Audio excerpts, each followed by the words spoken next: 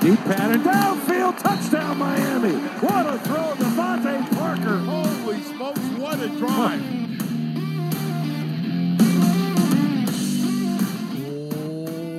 What is up, Dolph fans, and welcome to the Drive Time Podcast, part of the Miami Dolphins Podcast Network, covering your team, your Miami Dolphins. How's it going, everybody? I am your host, Travis Wingfield, and as always, and each and every day, I am here to bring you your daily dose of Miami Dolphins football. And on today's show, we've got another busy one for you guys, another training camp practice to recap. We're going to hear from Will Fuller, Tua Tagovailoa, Jerome Baker. We're going to break it all down play by play, get you top performers. No matchup of the day today, but we have plenty to come for you on this training camp edition of the Drive Time Podcast from the Baptist Health Studios inside the Baptist Health Training Complex. This is the Drive Time Podcast. That's another Miami Dolphins. You've got to love August. I honestly feel like these shows are 30-plus minutes of drinking Miami Dolphins information through a fire hose, and my pace certainly accentuates that point. But even after the Monday episode, those episodes get a lot of hours put into them, a lot of thought put into them, as usually after I finish post-game work on a typical Sunday night. This time it was Saturday night after the preseason game. And when I clock out, and I say clock out with air quotes, I still go back into football mode. I'm looking up Pro Football Focus stats. I'm rewatching the game 2 or 3 times to get some notes I didn't cover on the previous podcast. Just taking your passion, what you love, and turning it into a job has its benefits, because even when you're not working, you're kind of always working. And so with that, I find a way to, during those 36 hours or so between podcast episodes, come up with a bunch of content for the podcast. And the reason I'm saying this is because all the information that goes into that, here we are barely 24 hours later, and we have a lot more to get to on another podcast, including a practice in front of a relatively small crowd at the Baptist Health Training Complex. And it was not interrupted by terrible weather, although it seemed for a moment it could have been interrupted because the weather was not great out there. But let's go ahead and start with the news from Tuesday as the Dolphins trimmed the roster down to 80 players. First, offensive lineman Jermaine Illuminor and wide receiver Isaiah Ford were released from the Dolphins roster, and Robert Foster received a waived/injury settlement after suffering an injury last week in practice. Lynn Bowden goes to the injured reserve. Lynn Bowden Jr., the draft pick of the Raiders last year, traded to Miami in September. And just so you guys are clear on the rule here, on injured reserve, if a player goes on IR before the 53-man roster has been finalized and officially announced, then that player is out for the entire season. He is not eligible for the return back to the active roster. Now, anybody else who goes on IR post 53-man announcement, those players can return back to the roster after a minimum of 3 weeks on the injured reserve. And there's also no in-season PUP this year either. So some changing rules. I feel like the rules were the same for decades of covering the NFL. And last year with COVID, we had some new rules come in, and now the NFL is kind of finding its way to modify some of the rules they had, and I think for the better here. So good on the league for taking care of that stuff. But that's what it is. Lynn Bowden goes to the injured reserve. We also had a walkthrough on Tuesday that doesn't bring you a podcast episode, but there are some leftover media availability notes that I definitely want to cover. And I know I typically build these into the story of the show somehow, and that's obviously my preference to give you a great podcast, but that's just not going to be the case today because the notes just don't quite coincide with the practice notes. And so I start here with Will Fuller and a couple of quotes he had at his first media availability of training camp, coming back and practicing for the first time since day one when he left with the leg injury. And that's exactly why I wanted to play his audio, because although he's not been on the field going through the reps with the team, he has been on the field taking those mental reps and soaking it all in. So here he is talking about the value of having those reps and hearing the calls from Tua. That's one of the most important things for me, just hearing the play call from Tua in the huddle. I've been sitting in meetings, I've been hearing it in the meetings, but it's different when you're out there and you actually got to go to your spot. So, like he asked me earlier, just knocking that rust off with hearing the play from him and just playing fast, it's going to be a fun year. And the relevance of that quote was relevant today as well because Tua Tagovailoa talked about getting guys back and the chemistry, but also how those guys were able to get reps when they weren't on the field practicing. Hey, it's good to have all our guys back out here. To be able to work some timing and get some work in with them. But I think just them being able to get back into the huddle, hear calls, get out, know where they're lining up at, and then executing with them. I think that's very important. And then I want to go back to Will Fuller here, who touched on the game Saturday night when he was asked about what intrigues you most about the offense, and he obviously watched the game and saw what Mike Gesicki and Myles Gaskin and the rest of the crew did. And here he is talking about the distribution of the football on the offense. Yeah, we get the ball around to all the guys, just watching the games. Myles had a day, Mike had his day. Some of the younger guys were catching touchdowns. So we spread the ball out a lot. So it's one ball, so it's going to be fun playing with all these guys around here. Yeah. And I want to play a couple more sound clips for you guys here because there was plenty of good media the last 2 days. And Jason McCourty is a guy that, he talks about his role and his leadership and the serving mentality he has in terms of his impact on younger guys on his team around the league and what his role is with his football team and how you fully embrace whatever that role might be. I just love hearing him articulate thoughts so much. So I want to go here to Jason McCourty, but first, he did touch on food allergies. And he actually stepped up to the podium and gave a statement to start off talking about National Food Allergy Awareness Day and how the Dolphins and he have partnered with FARE, an organization that does a ton of work for food allergies. His young daughter has severe food allergies, so he talked about a year in Cleveland when his daughter had butternut squash, but there was salmon on the plate, and he referenced Will Smith in the movie Hitch. If you recall in that movie when his face just blows up from the allergy that he has, he said the same thing happened to his daughter's lips. So I can only imagine the fear on a father's, on his face, on his reaction and everything that he does with a young daughter going through that. I can't even imagine dealing with anything happening to Caroline ever. So I can imagine the frustration and fear there for Jason McCourty. But back to the football side of things, he talked about the leadership role and taking a guy like Javon Holland under his wing. And I just thought it was a great answer. So let's go ahead and play the audio here from Jason McCourty on Tuesday. Nah, it's not hard, and I would say no because I can remember the specific guys my rookie year that poured into me. Cortland Finnegan, who was here, Chris Holt, Vinny Fuller. So many guys kind of took the time to pour into me, and they were all defensive backs as well, and we were all competing. So for me, it's a blessing. I'm blessed to just be able to be here my 13th year, whether my role is prominent and I'm playing every play of the game, or whether my role is 15 plays here or 5 plays there, whatever it is. I'm fortunate to be able to be out here. And I think as an older player, you realize that no matter whether you want to help a guy or not, that's the natural progression. And a young player that can play ball and knows what he's doing, he's going to find his way on the field. So I think what makes it easy is just the type of player and the type of person Javon is, man. He's very serious about his job. He's very serious about football. He puts in a ton of work, not only physically out here, but mentally making sure he's knowing what to do, knowing his checks. So it's been a ton of fun kind of joking and getting to know him and help him along on the football field. Great stuff there from Jason McCourty. And another prominent leader on this football team is a player nearly a decade, Jason's junior.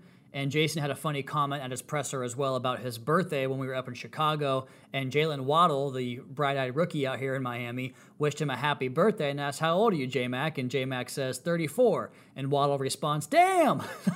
I feel you on that, J-Mac. For someone turning 34 in October, I feel you. But back to that young, prominent leader I talked about. It's Jerome Baker, Dolphins linebacker. And I had a chance to ask Jerome at the start of his press conference about the Haiti earthquake relief efforts that he has partnered with North Miami and taking care of some of that. And he helped out last week. I asked him about that. Here's Jerome on the Haiti earthquake relief efforts.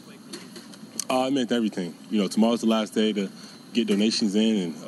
And, they need supplies as far as paper towels, women products, toothpaste, toothbrushes, all the little things, we take for granted. They need it. So tomorrow's the last day, and it meant so much for me to partner up and just be a part of that.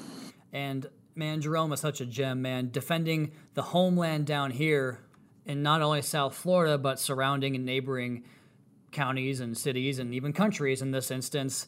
And he also does his part to lead a defense that's looking pretty damn good so far this training camp, especially today. And a reporter asked Jerome about the process of playing a single play at the linebacker position, And he talks about it, but the part I want to really focus on here is the anticipation and communication towards the end of his answer. I mean, it's a lot that goes into it. First is the call, then it's, you see what the offense is giving you, then you make your checks. You kind of you want to communicate as much as possible because you never know if it's you're reminding somebody else what they got or you're, reminding somebody that look out for this. And it all, you got to have anticipation. That's how you make plays. And just that communication, that's the key to, a great defense. So we definitely put an emphasis on that. Communication leads to anticipation, which leads to big plays. I thought that was so smart and so well said there by Jerome, who does his part to not only have the speed to get to spots on the football field, but also the mental capacity and preparation to put him in position to make play after play after play like he does. We also had Brian Flores, Dolphins head coach, meet with the media on Tuesday, and the assistant coaches were available on Monday. You guys can find that content up on the team YouTube page. Let's go ahead and get some of the practice notes here, the thing y'all come for, these training camp reports on the Drive Time podcast. Subscribe, rate, and review to the podcast if you can for us. Really helps us out. We appreciate that. But the first note of practice is that the weather, it wasn't great today. So I wanted to ask Tua, because we're kind of watching this hazy, dusty practice throughout the day, and I'm sure the line of sight wasn't great, but just throwing the football into the wind, I wanted to ask Tua if there's a different change in approach you take with that. Here's QB1. Well, I think the wind plays a factor. When you're throwing into the wind, you got to be able to cut it. If not, the wind's going to take it. But I think it's good work to be able to throw with and against the wind. So pretty short and sweet there from QB1, but the Dolphins have had their opportunities to work in the wind and the rain as well. The only thing we need down here in South Florida we haven't got yet is some snow, but I don't think I'll hold my breath on any of that. But the fun part of the wind was when Jason Sanders was kicking into it. He had a kick from 48 yards that hit about 3/4 of the way up the kicking net, which is located 10 yards beyond the goalpost. And then he had a 53-yarder doink off the top of the upright, like the very top up by the flags. It almost cleared that damn thing, so he was booting that football. Attendance at practice today was looking pretty good. Devontae Parker back out there in the red non-contact jersey. Will Fuller was out there, although he did not go through any of the team period of practice. Brandon Jones was back out there as well. Great to see him after a couple of weeks down. No Javon Holland, no Albert Wilson, no Adam Pankey, no Javaris Davis, and no Sethan Carter. We start here with the individuals at the quarterback position, and it just wasn't their day. Let's just put it that way. It wasn't the offense's day in general. Tua made a few nice throws, most notably a crosser to Kirk Merritt that he laid out to a spot, and Merritt ran right underneath it for a big play. Something we've been talking about here a lot on this podcast, and the tweet I sent out on Tuesday, I think it was, about Tua's ball placement and putting the ball out in front of guys so they can catch it and get upfield and transition from route runners to ball carriers, and that produced 101 yards after the catch per Pro Football Focus in that game on Saturday night. And that's just off of Tua's throws. Doesn't include Brissett or Sinnott. Same type of deal where the ball just does not slow the receiver down at all on this particular throw to Kirk Merritt. He takes it up and maybe had a huge gain on that particular throw. I think the wind was most obvious besides the kicking game on two passes. And the first one was from Tua trying to get the ball to Devontae Parker, who was behind Nick Needham for the underneath coverage, and then he was below the coverage up over the top from the safety, and the ball sails right over Needham's reach and was on target, but Parker elevated it just a hair too early and couldn't hang up enough because the ball hung up that extra quarter of a second, and you could just tell it kind of changed up the timing and the timing of Devontae's jump and the timing of the ball from Tua, so it had an impact. Then later on a ball from Jacoby Brissett to Malcolm Perry that was actually completed, he chucked this thing downfield, but it came kind of back into his face and fell right into Malcolm Perry's arms over the top of his shoulders. It was the best pass of the day, the best offensive play of the day, but it was tough sledding otherwise. I actually saw Jacoby get visibly frustrated at one point at practice, kind of clapping the hands and just showing some frustration with the lack of offensive success. The running backs had a ton of success early in the first period. Myles Gaskin had an awesome run where he pressed it outside, then hit the brakes and cut that thing right back inside and shot through the gap and came out the other side, Andy Dufresne style. And that would have been a big gainer Plus, he continues to catch like a billion balls every single day. He is so productive. I thought Malcolm Brown had a nice day in his own right. He had a couple of nice lanes open up where he took advantage, and Patrick Laird had a couple of good runs too later on in practice. But one of the early Gaskin runs saw a absolutely crushing block by Carl Tucker, who comes across the formation, squares up a block on Jalen Phillips, and digs him out of there to create space for Malcolm Brown to get a big run, for Myles Gaskin to get a big run, and the offensive side of the football erupt in a celebration after that play. You could hear the pads popping. Not a very big crowd today. I don't know if it's the end of camp. We've seen a couple of preseason games now. Maybe it's just a Wednesday afternoon at noon, but whatever the case may be, not the largest crowd here at the Baptist Health Training Complex. Up to the offensive line. Actually, you know what? Let's go ahead and get to the receivers and tight ends. Though that's not a long list either because, again, there just wasn't a whole lot going on for the offense. But Hunter Long had a nice seam buster from Jacoby Brissett during team drills. He continues to show crafty work to get open. And I think it's one of the things that stands out the most about Hunter Long. And we'll do a podcast next week recapping camp and preseason where I talk about some of the traits I think each of these guys possesses. But with Hunter Long, the little nuance in his game to create separation, knowing where to get the arms and the hands and how to lean into guys and not push off, but also kind of push off a little bit. And I think the attention to detail carries over into his work in the blocking game as well, because you so frequently see him, at least from my eyes, use the technical, fundamentally sound techniques that you need to excel in that area. The hands and the feet are hardwired together because, as we all know on this podcast, if those two things are not in sync, you're going to have a bad time. So that was a good look from Hunter Long. At receiver, Kirk Merritt, he continues to make his case for this football team. He caught a bunch of balls and did it all over the field, deep, intermediate, short, whatever you want. And I think you can really see his positional versatility showing up here.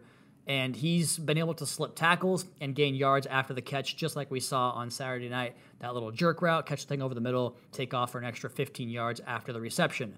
Jalen Waddle caught the ball well today. I thought Malcolm Perry had a really nice day, including the deep ball we talked about earlier. And honestly, that's all I've got for the notes on the pass catchers. The reason I wanted to save the offensive line stuff was because I had some notes in the one-on-one drills that occurred during the 7-on-7 period, the good old pit drill. But first, I thought Austin Jackson had one of the best days up front. I got a good look at him in one-on-ones, and he's really showing growth in the balance and maintaining momentum that coincides with the defender in that he's not getting overset and then drifting back away from the quarterback out of the play, and he's not getting out over the skis, falling forward in front of your quarterback either. It allowed him to redirect and thwart a secondary pass rush move back on the inside from Jalen Phillips. I thought that was good work there from Austin Jackson. You might recall this offseason we had Brandon Thorne on the podcast, an offensive line film guru, and he basically talked about what the offensive line, defensive line needs to be. And he said the idea is to get the offensive line's momentum going one direction and then snap it off the other way and get them off balance. And so I thought it was impressive he was able to kind of show growth in that area in this practice and so far through training camp. He and Solomon Kinley opened a couple of those lanes on the nice runs we talked about early in practice, and Dieter had a hand in that as well. I thought Matt Skura got some nice push in the ground game, and I thought Liam Eichenberg had some good work out there as well. And here are my notes in those one-on-one pass rush drills. Jackson wins with a sturdy anchor on a Van Ginkel rush. Emmanuel Ogbah powers through Davis, pushed him right into the quarterback. And then the second note on that was he did the exact same thing again a second time. Zach Sealer had a wicked move on Robert Hunt that left Rob kind of like the Jacoby Brissett thing I talked about, giving himself a pep talk, clapping the hands together, come on, I got this. And he just swiped those hands away and left Robert at the line as he went to the backfield. And then Raekwon Davis did a similar sidestep and swipe on Michael Dieter to get around him. And then Christian Wilkins, we're going to talk about him in just a moment, but he took Solomon Kinley for a ride on the next rep. It was like one after the other. These guys just showing their way through, and those defensive linemen, we're going to talk about that here in just 1 second, but then we get back to the outside, and Jackson wins another rep where he locks down Jalen Phillips, who I mentioned earlier tried to counter inside, but nothing doing on that one. And then Phillips comes back on a rep later and gets a nice pass rush around Larnell Coleman for a win, and then Greg Little has a nice, I put block out the sun type of rep on Andrew Van Ginkel, where he just kind of swallowed him up whole. He's a big guy with a big frame. On to the defense. I mentioned Christian Wilkins. I sometimes think this the four interior defensive linemen might kind of cannibalize itself a little bit in terms of the recognition they get from whether it's fans, local media, national outlets. But the nice part is I don't think any of them will give a damn. I want to start with Christian here because I think he's had, for my money, one of the top 5 training camps of anybody out here. And again, we're going to have a podcast where we go over this stuff here in the upcoming weeks. But the quickness off the ball looks like it did at Clemson to me. And I'm talking about showing out like you're playing against college players. But he's also been so very powerful at stacking and deconstructing blocks as he kind of analyzes the plays with his eyes, then uses the physical prowess and the powerful lower half and the quick hands to disengage off those blocks. And his teammates and the way they perform will only help him do that, in my opinion. A teammate like Zach Sealer, who I don't see him surrender knockback ever in practices, ever.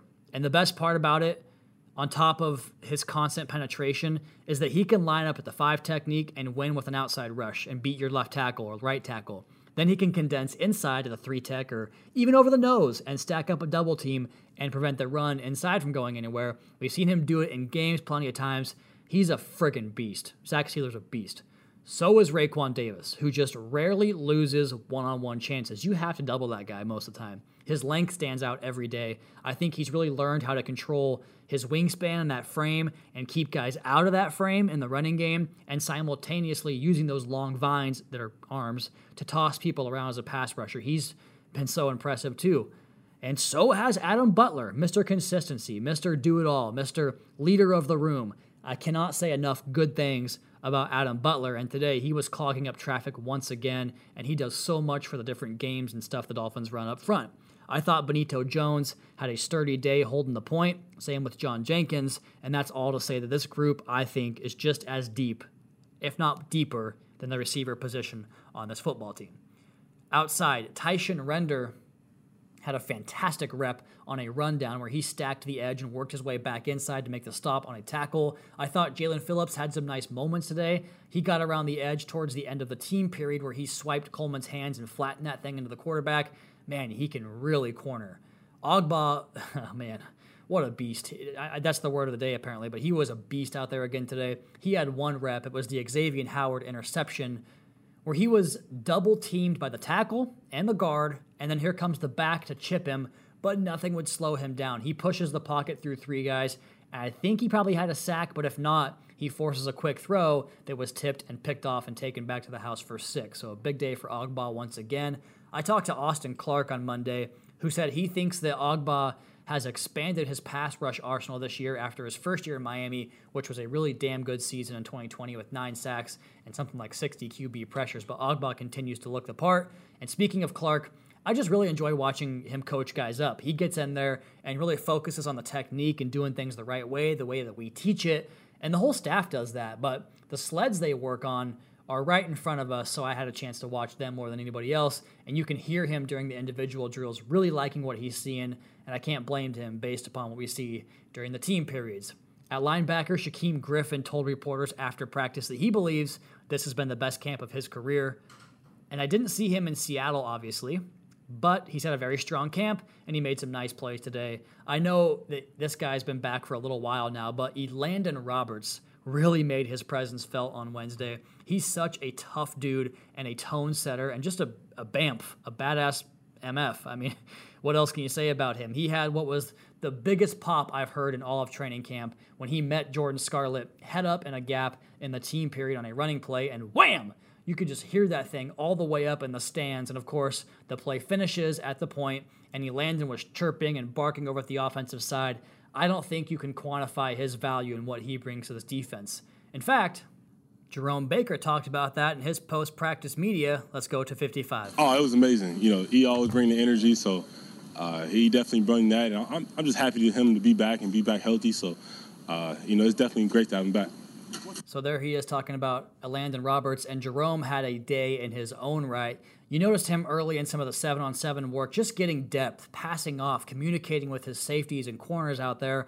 Really sound job being in good position and showing off the play speed both physically and through his anticipation that we talked about earlier on the podcast. I just wrote in here, Jerome is a real one, man. He's one of those guys, those glue guys you need on your football team. So you probably heard about Trill Williams' interception today. Pretty cool moment. He kind of boxed out the receiver against the sideline on a Jacoby Brissett pass to Malcolm Perry, elevates and grabs it at its highest point, and his teammates mobbed him, and then the celebration was on from that point, both for the team on the field and the guys on the sideline on that Dolphins defensive sideline. But the coolest part of the story, I thought, practice was at 12:05 today. It was at 12:15. So I was out there a little bit earlier than I wanted to be. And when I was out there, I saw one player working with Chuck, with Coach Burks, and it was Trill Williams. And he was drilling technique, working on the jam, stuff like that. And he also went through some ball skills during drills, high point in the football, trying to pull those things down. And I thought that was kind of cool to see him out there putting in the extra work and then having it pay off for him in that team period of practice. That's obviously what you look for, and Williams, a great example of that today. And just a cool moment for me to see that kind of go from one moment to the next. Speaking of big days, Xavier Howard, whoo boy, what a day he had. He was everywhere, picked off 2 passes, was in tight coverage on Jalen Waddle a few times, which that just has not been the case all training camp long. And one of the picks went back for a touchdown. He then finger rolls that thing up over the goalpost. I asked Gerald Alexander about getting those guys up and running, him and Byron Jones, with just a handful of preseason reps, and he said the way they practice is what gets them ready. We definitely saw that today. There was a drill in the individual period of practice where we talked about this before, trail technique, cornerback underneath, you play on the receiver's downfield shoulder back to the quarterback because you have help over the top. And we've seen X run that exact look and get so many picks on that play because he just runs the routes for the guys. We talked about Jerome Baker in anticipation, playing under those crossers where he baits quarterbacks into thinking they might have a window, and it's a small gamble because a perfect throw will toast you. If the ball's perfectly located up over the top, you catch that thing, turn it up, and it's a big play, but it's a very, very hard play to make. And if you have, let's call it a 5% throw, and that's just a random number I'm throwing out there, and there's also a 5% chance of an interception, or probably even more than that because the mistake that's either behind or low is going to get picked with Xavier Howard's ball skills. Man, you put yourself in a position to really mess up opposing passing games. So I thought we saw more of that in that drill. It's kind of cool to see that thing carry over. And then just kind of watching Noah Igbenogany in that drill. It's all the physical talent in the world, but I just noticed not really, he's reacting more than anticipating in that. And I think he'll get there, but it's just going to take some time for him to grow and develop into that role. And with Byron Jones, he also had himself one hell of a day. The coverage was tight all practice long, deep, working inside, outside, across the field, whatever you want to call it. And I've been really fond of his work in the running game, a very underrated aspect of playing cornerback we don't talk about very much, but he does such a good job of staying on the outside shoulder on those outside runs of the receiver. And today he got around there, back into the backfield, and punched it out of Savon Ahmed's grasp. He put his fist right on the NFL logo on the Duke. Perfectly done. Nick Needham got himself a couple of pass breakups, kind of been the story of camp for him. He continues to look sharp and shows growth and improvement. What a find Nick Needham has been out of UTEP. Justin Coleman, too, he was involved a lot in that strong coverage that was forcing the quarterbacks to hold the ball and eventually just kind of eat it because there were more than a few instances where the pass pro was good, but the coverage was just too good to do anything with it. And I thought the safety play to kind of cap this all off, it's hard to quantify these guys when you don't have ball production because they're just running around out there and stopping things from happening, but the ball doesn't go towards them because if the ball doesn't get thrown, then they did their job most of the time, traditionally speaking.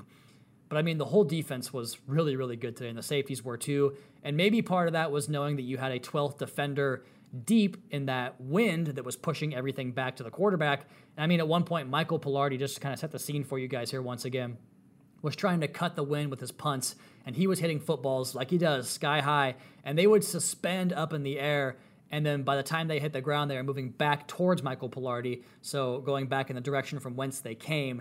And I tracked one punt that went less than 20 yards. So you get the idea here on the impact. Like, that's more than half the punt being wiped out. But still, Jason McCourty and Eric Rowe, who had a sack, a pass breakup, and a fantastic rep on Mike Gesicki, who tried to get on top of him, but Rowe just stayed step for step and prevented Mike from even having a chance at making a play on this pass from Tua. But also Jamal Perry, Clayton Fedulum, Nate Hawley. Nothing got deep all day except for that one pass from Brissett to Perry, but that was kind of a whole shot on a cornerback off to the side. Let's go ahead and finish up with our top performers since there is no matchup of the day, and that's going to be the last of the matchups of the day, guys. The practices just don't call for it anymore, so no more matchup of the day. That was the last one you're going to hear.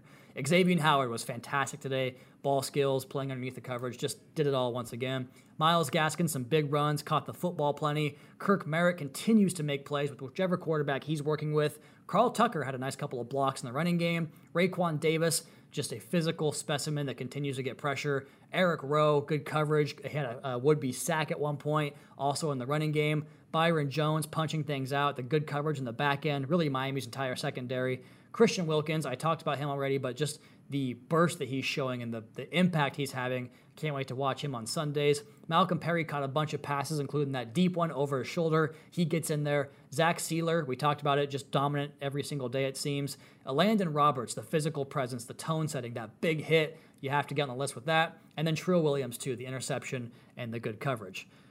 Last note here on the podcast, Hard Knocks. I thought episode 3 was a lot better than 2 because I appreciate them clearly taking my advice and going back to the guys who are bubble boys on the roster and the storylines of those guys. That's the most intriguing part about Hard Knocks for me every single year. I always appreciate that. And I thought, even though I wasn't a huge fan of the card game with with Dak and Zeke and the equipment guy, I liked the fact that fourth generation Cowboys employee was a part of the story because that was just an awesome story. They called him Cowboys royalty because his father's father's father worked for the Dallas Cowboys, and they continued that trend all the way down to him. And of course, the drone sequence, very, very cool. If you have not seen it, I'm sure it's on social media by now. And if not, you can just watch the first 5 minutes of episode 3. All right, that is going to be my time. Caroline, Daddy is coming home. In the meantime, you all please be sure to subscribe to the podcast on Apple Podcasts. Leave us a rating, leave us a review. You can follow me on Twitter. It's at Wingfield NFL. Follow the team at Miami Dolphins. Check out the Fish Tank podcast with Seth and OJ. And of course, MiamiDolphins.com. Until next time, fins up.